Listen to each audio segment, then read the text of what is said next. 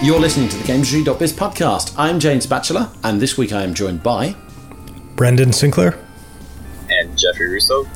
We are back. Been a busy few weeks, a lot of news, a lot of big news, a lot of other projects in the works and behind the scenes, so apologies we haven't done a regular episode for a while, but we have been keeping you entertained with and informed with the Playable Futures podcast. This is a kind of spin-off series within the same feed. It's a collaboration between ourselves, represented by Will Freeman, who's a regular contributor for us. Will's done a lot of work with us over the years. He's brilliant. And Yuki, which is the UK trade body, and Diva, which is a creative and PR agency. This is a series of interviews with business leaders from across the industry about the future of certain aspects of the industry. So the most recent one was with Resolution Games' Tommy Palm, talking about the future of virtual reality. The one before that was with Sam Barrett from the United Nations, talking about the future of the industry and the environment, so how the industry can be greener, like kind of the campaigns and awareness activity that companies are raising to kind of get players engaged in combating the climate crisis. These episodes are going to be every 2 weeks, so keep an eye on your podcast feed every other Friday, and then every other Friday in between. Hopefully, standard episode with the GameStreet.biz team.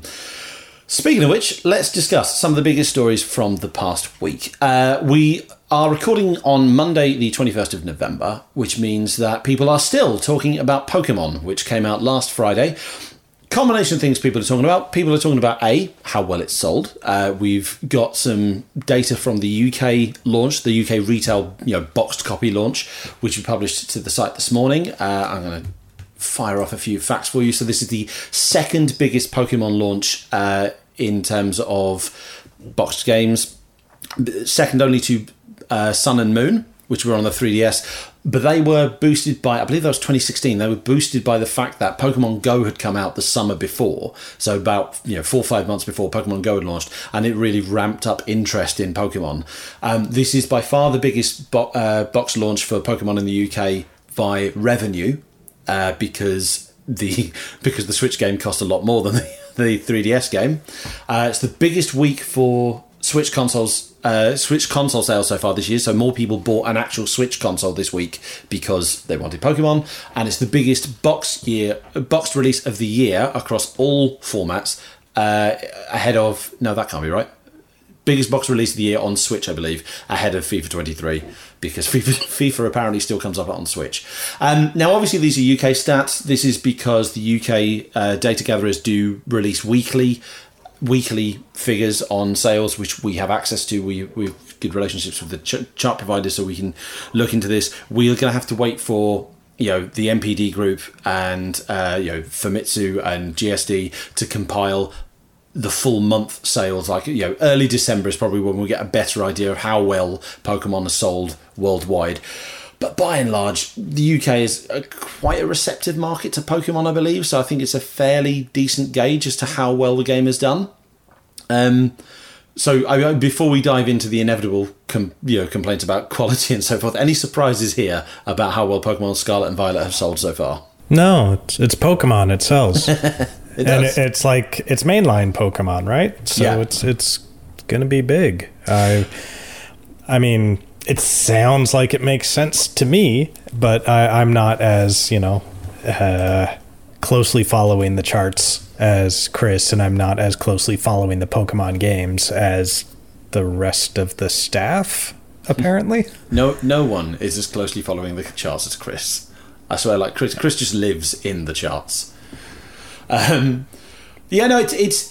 It's not a surprise that it's selling so well. It is a little bit surprising that it's sold so well. Given there have been 3 Pokemon releases, three big Pokemon launches within the last 12 months. So obviously we've just had Scarlet and Violet.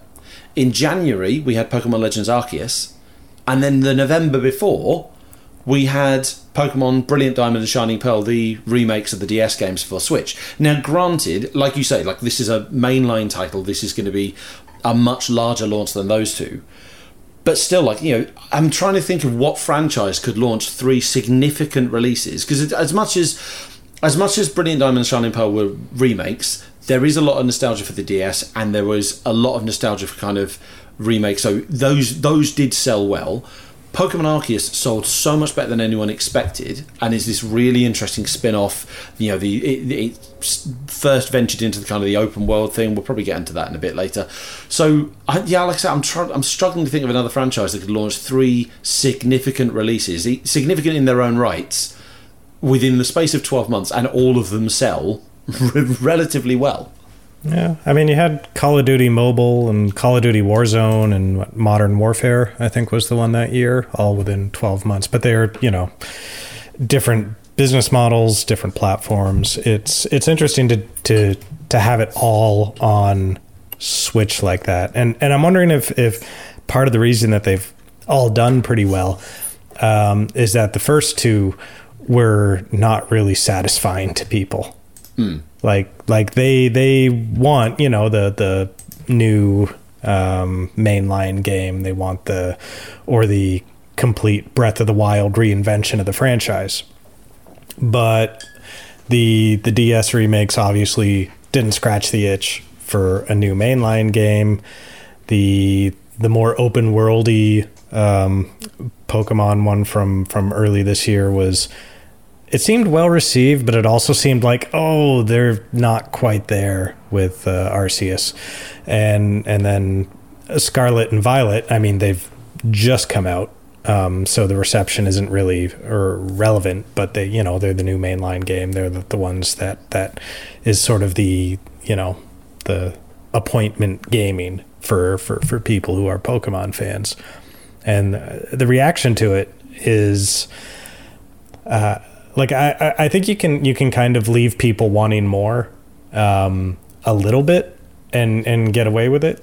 But if you do it consistently, I think it starts to become an issue. And I don't think Game Freak could, do the next 12 months or repeat this cycle the same way in a year and have everything go as well for them. So it's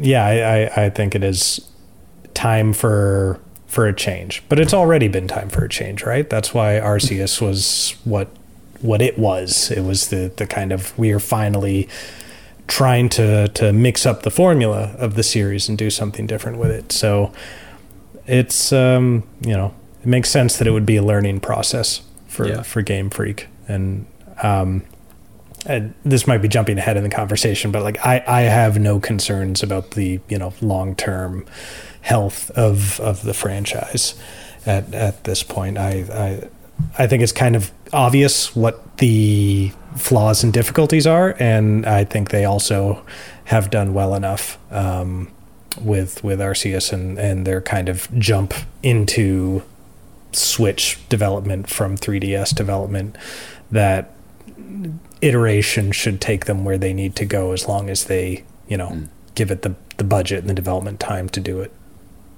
To answer the most obvious question of whether or not Scarlet and Violet is going to sell, well, obviously it's going to. I mean, right now I think it's just a waiting game until we get a press release saying that it sold however millions or across that million mark at this point, right? While looking through the reviews and writing the critical consensus, it's pretty obvious it's just a game that it's still fun, it still gives people what they're looking for, but I'm sure by now who's ever listening to this podcast, you've probably seen a number of those viral videos showing the game's relative performance issues. I'm probably jumping ahead into the conversation regarding that, but also stepping back, the brand of Pokemon itself, it's not just the games, right? It's like, I'm also thinking in this year, in a cartoon, this may not seem like it has anything to deal with the game, but I kind of think it does as far as the brand is concerned. It's like the cartoon just had in the Japanese version that's ahead of a couple of seasons or what have you, like Ash Ketchum is finally crowned the world champion, and that's made headlines. And the way that ties back down to this is the brand's still going. It's a well-oiled machine, like Chris's article points out, that they know what they're doing. As far as the games go, as far as the mainline games go, it's pretty obvious that 3 years is probably just not enough time for it to be in the oven. And I think it's a brand that, given like its current offerings, and now that they've gone into releasing DLC and providing updates, I don't think that they necessarily have to adhere to that anymore, especially on the Switch. And speaking to the larger point about how Scarlet and Violet was received, I think about the one of the reviews pointed out it used the example of its contemporaries, such as games such as like Xenoblade Chronicles 3, for example. You know, when you look at that game and you look at Scarlet and Violet, you're wondering how are these both on the same console, kind of thing. And that conversation gets kind of muddled because you know, we're not all developers. We don't know what goes into where and what have you. That game's gonna sell just fine. But when you have multiple viral videos that are now memified about bugs in the game, that's when you have a problem. That's when, you know, what's going on. I love those videos. Like it's I have bought games in the past based on those videos because it's like, yes, I want an experience where the stuff just goes off the rails regularly. And I'm almost always disappointed because the actual game itself is usually in a, you know, it's like, it's fine. But then the only bugs that I see are like the not funny ones. Oh, my game just crashed on me, or wow, the frame rate is just dragged to nothing right here and it's unplayable. And I don't know. I made that mistake once or twice a while ago. I think it's Assassin's Creed Unity, maybe, which I actually enjoyed as an Assassin's Creed game, but not being able to see that, you know, my skin is invisible, but my eyes and teeth are still floating in the space where my head should be. That was a bit of a letdown. If you want a funny, bug-ridden game, I would recommend Goat Simulator, the original. Actually, no, I wouldn't recommend it because I hate it, but if that's what you're after, that is what you're going to get. No, and you bring up Unity, like this is exactly what I wanted to kind of say. Was like I always think this whenever you see like viral videos going round of how bad a game is, how glitchy a game is. Like I want to caution people, like this is not necessarily representative of the majority of players' experience. With Assassin's Creed Unity, that skinless face with the floating eyes and the floating teeth became, you know, no pun intended, the face of the game. Like that was the image you thought of when you thought Assassin's Creed Unity, because it was so it spread so far and wide.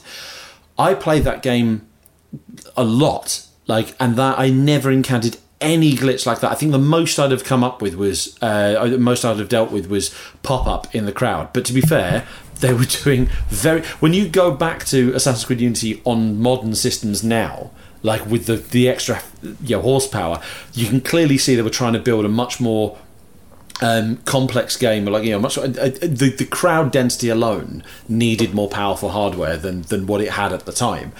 But so yeah, like the faceless, the skinless face of Assassin's Creed Unity isn't necessarily representative of the game. Equally, the Pokemon boy gets onto Pokemon motorcycle and becomes a giant, or the one I've seen is what I think is like a cutscene of like a Pokemon trainer throwing a Pokeball, and then as the camera cuts back to him, he clips and falls through the floor, through the grass, into the bottomless void in which all video game worlds exist.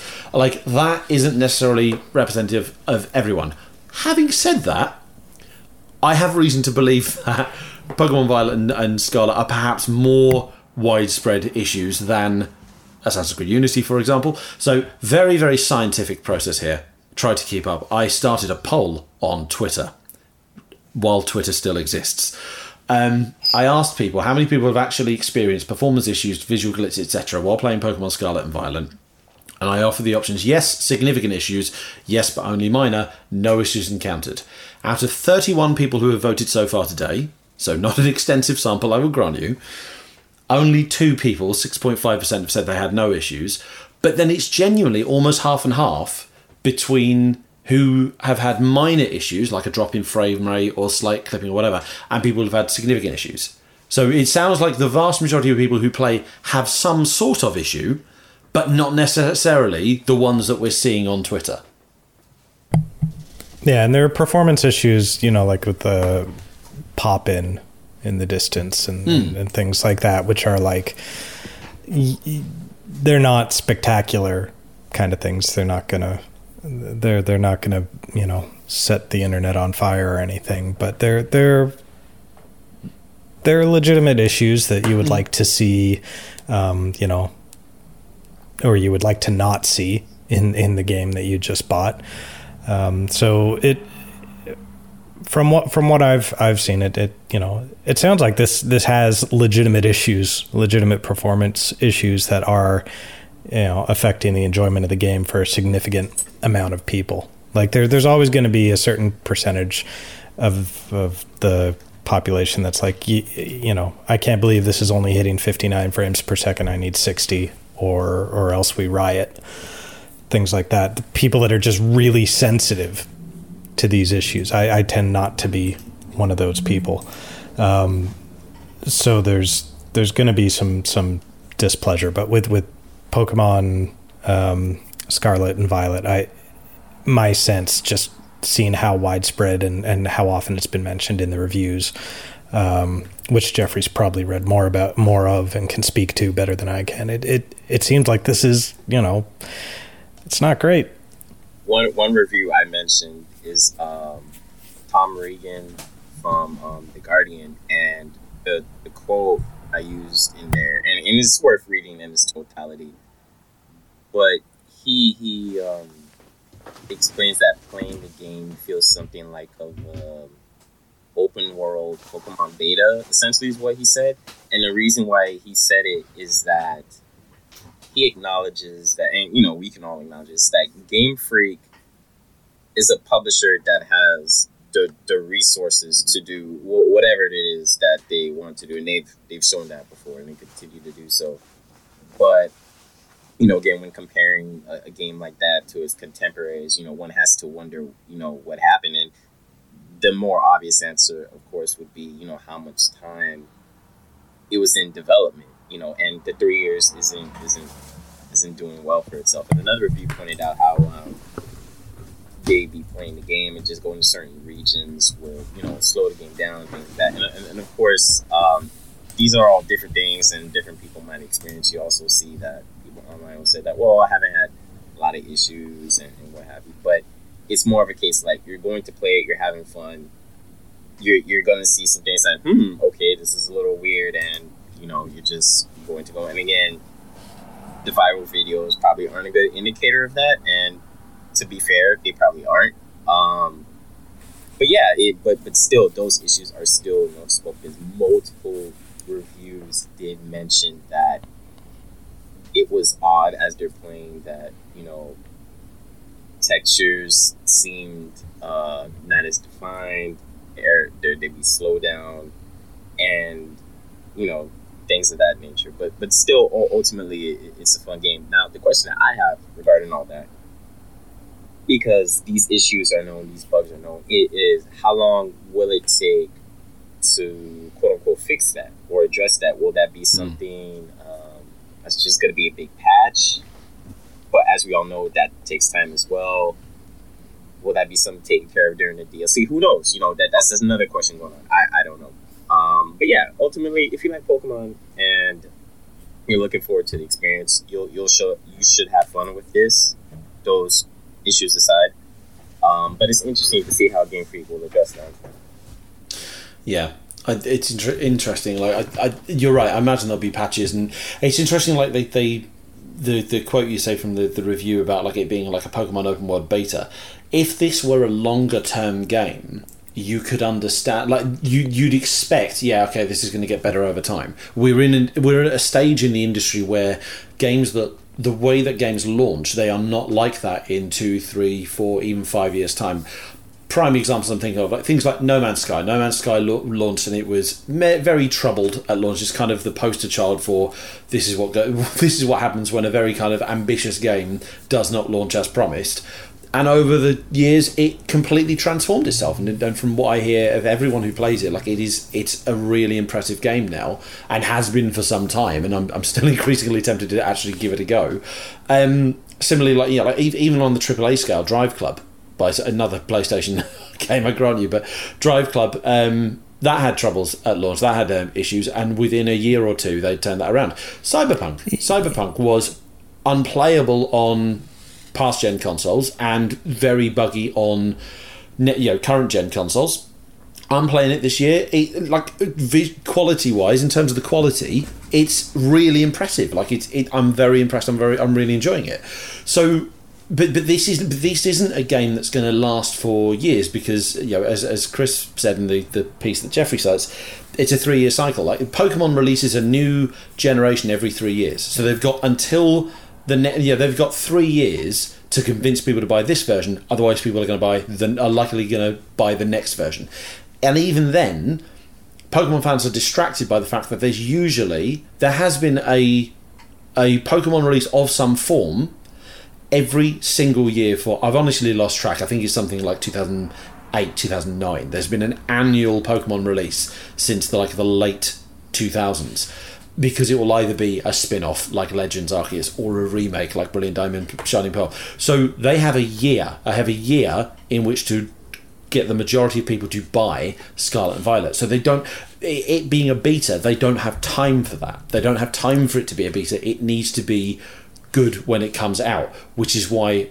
Chris is right. Chris's piece, it's time to end the 3-year cycle. He's spot on.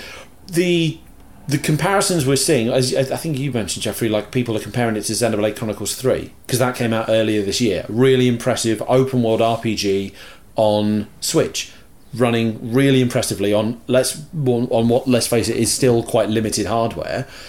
Xenoblade Chronicles 3 has been in development for 4 years. This has been in development for 3 years, and obviously both titles were affected by the fact that 2 of those years, and some of that time was during the pandemic and lockdowns and remote working and all the chaos that brings about. We are hopefully, assuming there's not another delay, within 4 months we're going to have, or 4 or 5 months, we're going to have Legends of Zelda: Tears of the Kingdom, which is shaping up really nicely and is probably going to be another seminal open world RPG on Switch. That's been in development for 5 years. You can't compare them directly, but people will.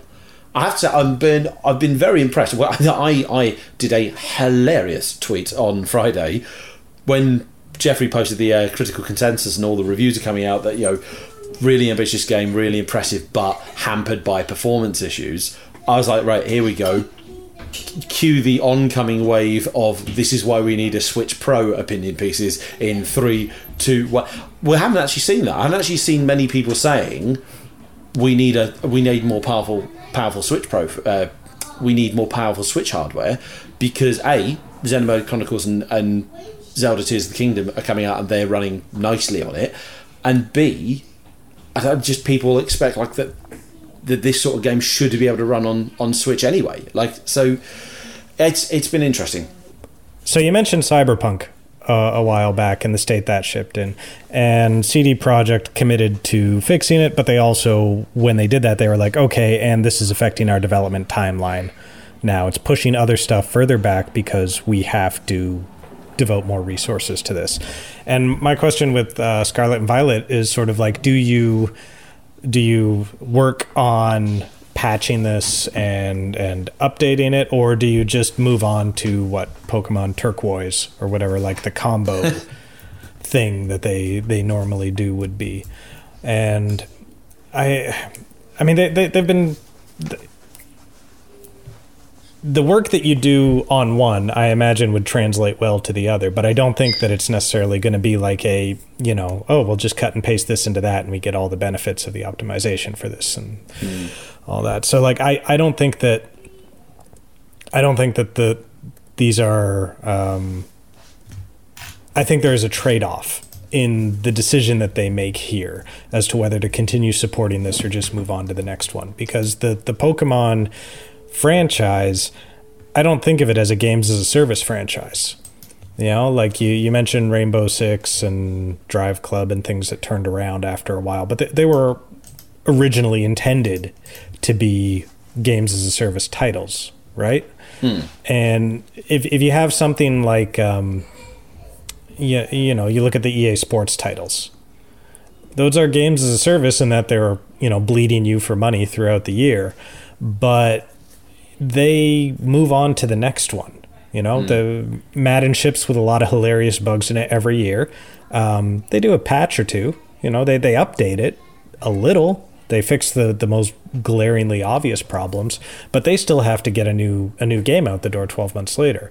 And they realize that it is, even though it is perfectly possible to just have, you know, here's our ongoing Madden, you know, live service game, it makes them more money to move on to the next one and leave the old one unfinished and ultimately, you know, a little rough around the edges, because they can sell you a new one for, you know, $60 and then make you buy all your Ultimate Team cards over again.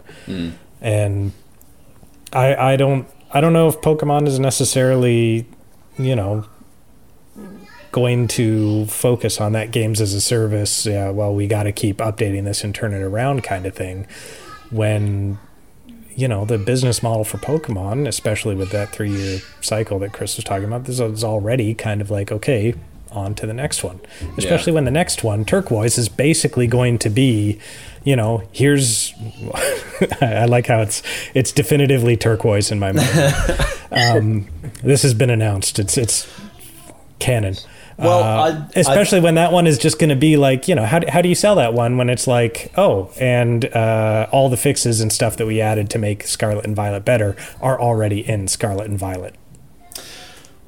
I hate to disappoint you, Brendan, but the chances of there being a Pokemon Turquoise, appealing as that title sounds, are minimal. So I'm looking actually at the timeline of Pokemon games that have been released. I apologize, I correct my earlier comment. Pokemon has been annual since 2016, when Sun and Moon came out. It was then followed by Ultra Sun and Ultra Moon in 2017. 2018 with the Let's Go titles for Switch. 2019 was Sword and Shield. 2020 was the first year without an actual retail release, but it had the Isle of Armor and the Crown Tundra DLCs for Sword and Shield. I would expect Scarlet and Violet to get DLC like that, or that would have been the plan, to give DLC like that next year. Last year was Brilliant Diamond and Shining Pearl, and then this year's been Legends Arceus and Scarlet and Violet. In terms of Turquoise, the last time, because I'm with you, I always expect that third Pokemon game, like the yellow to red and blue, the crystal to gold and silver. The last time they did that was Pokemon Platinum in 2008. Whatever they were going to do. Yeah. We are very outdated. We are very outdated. So Ultra Scarlet and Ultra Violet. Ultra Scarlet, yeah, maybe. Yeah, it would be something like that. Black and White, there was never a Pokemon Grey. There was Black 2 and White 2 years later. There was never a Pokemon Z for X and Y, and there was never a remake for that, a re-release for that either. So I don't know what happened there. I don't know why. I mean, I'd be honest, I'm not a massive fan of the X and Y generation. I think it's one of the weaker generations. So maybe they just thought, right, let's just... Actually, that makes sense. They probably just thought, right, we'll scrap it and move on, because what followed X and Y, aside from the Omega Ruby Alpha Sapphire remakes, the next mainline generation, again on a 3-year cycle, was Sun and Moon, where they've really tried to shake up the formula by doing, you know, getting rid of gyms and giving you like rideable Pokemon and all this sort of. So yeah, that explains why there's no Pokemon Z. But yes, no Pokemon Turquoise. I'm so sorry, Brendan. Your exclusive has just been robbed. Okay. So. Well, the point that they don't like linger on the same thing for too long. Yeah, your overall point is absolutely spot on. Like they will already be. They might patch it. They might issue a patch or two, but they will not come back and fix this. They will just do better next time. They will just iterate, as we've been saying, and that's Chris's point as well. In the PC right, like the 3-year cycle means they don't have time to really dig down and perfect any given generation, because 3 years is not a long time to develop any game in this modern day and age. Like it's kind of bare minimum for a AAA game, and particularly like one with so you think about like the balances they've got to do. Like there are now over 1,000 Pokemon, and obviously not all 1,000 are in Scarlet and Violet, but there's still like all the different character models. It kind of goes back to I'm doing air quotes here, the controversy around Sword and Shield, when people were complaining that there weren't going to be all 800 and whatever Pokemon in Sword and Shield, and the gamer perception that it just takes 5 minutes to make a Pokemon because they've used Pokemon in previous ones. It just takes 5 minutes to convert them and make them into the next game. Like, it doesn't. Like, there's a lot going. Pokemon games are so complex, and you look at like just this. I'm now veering into a slightly tangential rant, but the amount of bloat and features in the feature creep in these games now. Like, the original generation were, you go around, you've got 151 Pokemon to catch, 8 gyms to beat. There's kind of a storyline about Team Rocket in between, and that's your game. Now, you look at Scarlet and Violet, and there's the 8 gyms, there's some sort of treasure hunt storyline, there's something about legendary Pokemon you've got to go find, there's something about Titan Pokemon you've got to go find, which is apparently different to legendary Pokemon. There's the whole Swarovski, we're going to turn every Pokemon into a crystal thing. There's the rival teams, Team Star or whatever it is that they... And then there's just the open world, and then there's the picnic system where you've got to have a picnic with your Pokemon, and then you have actually got to go to school and do these classes at your Pokemon Academy. There is so much content in these games, so many systems, so many mechanics, so many gameplay loops. To try and cram that in within 3 years, and particularly because the core Game Freak team is still learning to make Switch titles. Like, they've only made Sword and Shield. This is only the second Switch generation of Pokemon games, mainline Pokemon games, because we had Sword and Shield. This is the first open world mainline Pokemon game. Sorry, there's a lot of terminology in there. Following the experiment with Arceus earlier this year, and the little bit of an open world area in Sword and Shield. Like, this is a team that 2 mainline generations ago was still making games for 3DS handheld, like much more limited hardware. They're not going to be on par with the likes of Xenoblade or Zelda, because they're still making that transition away from the kind of the Game Boy DS heritage into AAA console game. They must have ramped up hiring and have trouble onboarding new people with the pandemic in the last few years too. Yeah, there's been reasons for the games to not be their absolute best. But I don't think I can talk about Pokemon anymore. Like, that is, I've had my fill of Pokemon. I'm sorry. Yeah, I was gonna throw out Can we move on? We can absolutely move on. So sorry. Other big story of the last week was the breakdown of the relationship between Blizzard and NetEase. Now, since 2008, NetEase has been publishing some of Blizzard's biggest titles in China, including World of Warcraft, Overwatch, Hearthstone, Diablo 3, the StarCraft series, Warcraft 3 Reforged, Heroes of the Storm. All of these games are going to be suspended online in China on January the 23rd of 2023 because the licensing deal between Blizzard and NetEase, the publishing deal, has expired. And both companies apparently tried to negotiate with each other, and they've just could not come to an agreement. There are different stories as to what... I mean, both companies are obviously being, predictably... diplomatic for public-facing companies. So NetEase said, or NetEase CEO William Ding said, that we have put in a great deal of effort and tried with our utmost sincerity to negotiate with Activision Blizzard so that we can continue our collaboration. However, there were material differences on key terms and we could not reach an agreement. Blizzard said in a statement that was not attributed to any one person that the two companies could not agree on a deal that was consistent with Blizzard's operating principles and commitments to players and employees. Blizzard is now looking for alternatives. There's a lot of speculation that it's going to be Tencent. We can probably chat about that in a second. NetEase has said that this is not going to impact their financials too significantly. They claim that the Blizzard games that they were operating only represent less than 10% of their revenue and their income, and that that's grown. Still significant. That's still significant. I mean, yeah, not many of us could take a 10% and up to 10% pay cut and not have an issue with our lives.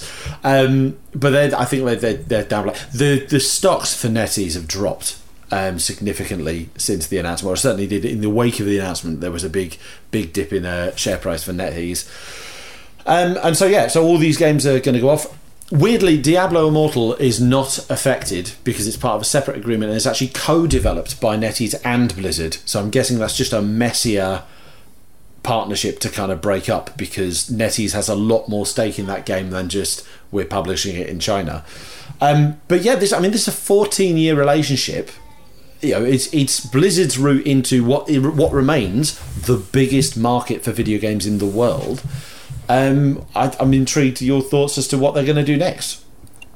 So one thing I like to point out is that one of the analysts who you had in the article regarding that, they described it as, and you'll have to correct me if I get this wrong, but they said that they're being Blizzard's games no longer have the weight that they used to, I think is what they said, which I think speaks to, you know, how much they attract people, generate revenue. And okay, so what I wanted to point out is like the fact that they chose to use those words to describe it, because it's one thing to say that, oh, okay, you know, maybe there's a decline or it's not. I think those choice of words puts it into perspective, because that's a big market, right?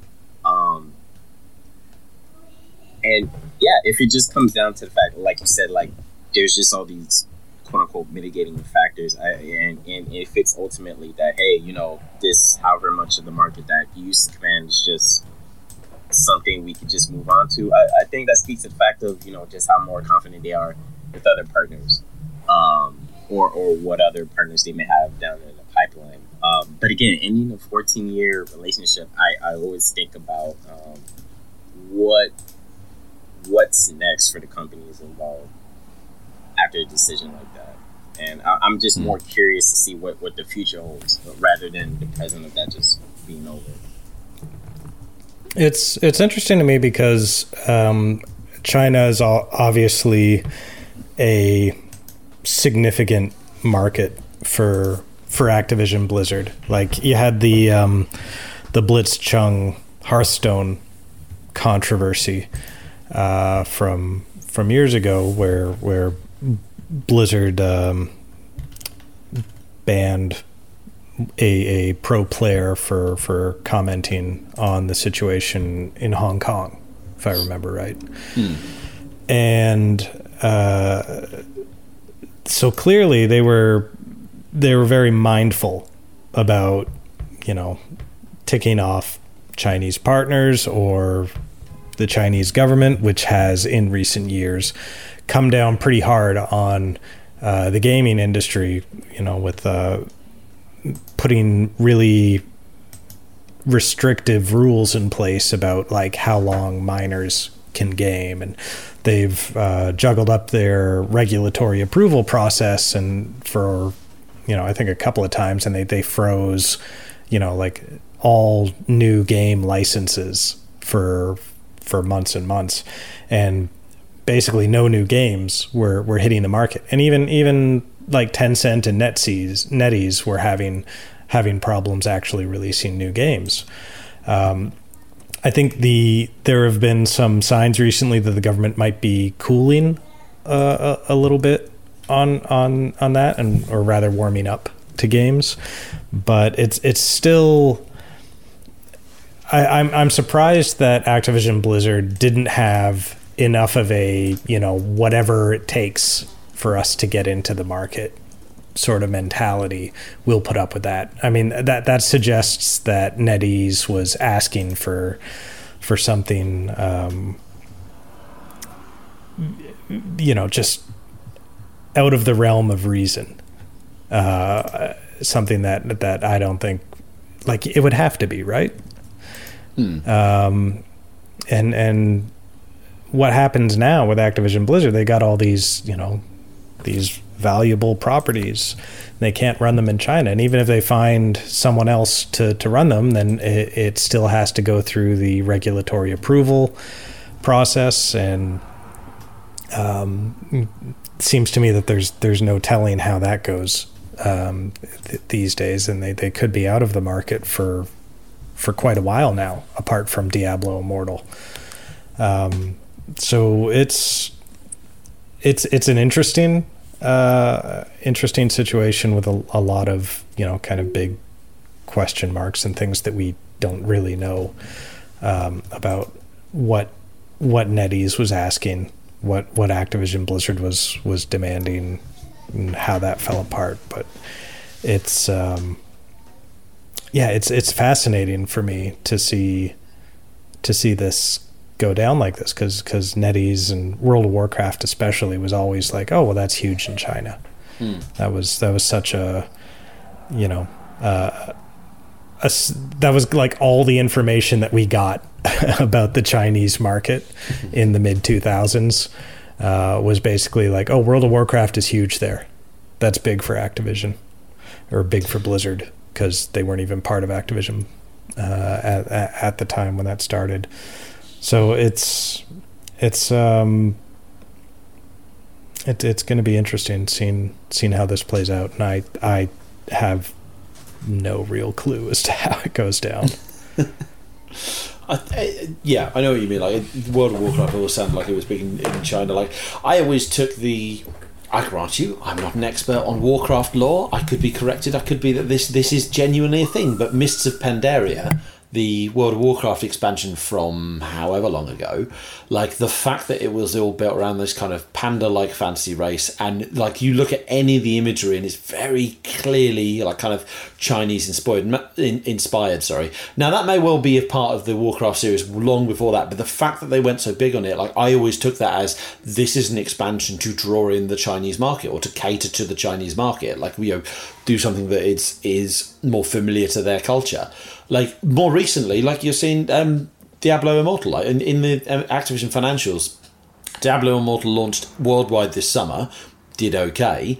Launched in China, did well enough to kind of offset the ongoing decline of Call of Duty. Well, pre-Modern Warfare 2, 2022, the decline of Call of Duty. Like, you know, Blizzard's games do seem to do well in China, regardless of what what analysts saying. Like, it's not like they're failures over there. It's not like they're a niche proposition. Like, they do well over there. So yeah, I'd be fascinated to know the actual reason why this relationship broke down. Like, I know, like, NetEase's strategy is more towards globalization. It's similar to Tencent, because there's all these restrictions on China as a market, because there's such a slow approval process now for, you know, new game licenses in. So basically you need a publishing license to release in China, which means the government regulator has got to approve your game to be released in China. There have been 2 freezes on this in the last 5-6 years, where it went 9 months without any games being approved for release. So those 2 built up massive backlogs. And even then, so the latest freeze ended earlier this year. I want to say kind of March, and it's only been like every month the regulators have only approved like 20 to 30 games, and even then there have been very few, if any, approved but for Tencent and NetEase, these giant publishers, these giant local publishers. So both those companies have looked more beyond their domestic market into other markets, which is why you're seeing like NetEase is starting up a lot more studios outside of China. So is Tencent. They're doing a lot more partnerships to kind of bring their properties west. Tencent, the better example, they've got their the Timmy Studios group in North America that's doing Honor of Kings World, which is like kind of their Western AAA RPG take on Honor of Kings, which is their flagship title. It's the League of Legends style MOBA that's on mobile and PC in China. Like, NetEase is trying to focus on that strategy, so I can see why perhaps it broke down on their side. Like, they don't not need. That's a strong word. Not that they need. It's not that they don't need World of Warcraft anymore in China. It's more just like they are more invested in other areas. But Blizzard, Blizzard will want still that inroad to China, given the size of the market. And weirdly, like, prior to the podcast, I was like, oh, they'll just go to Tencent because Tencent's invested in Activision. But if the Microsoft Activision Blizzard acquisition goes through, Tencent's shares get sold to Microsoft, is my understanding.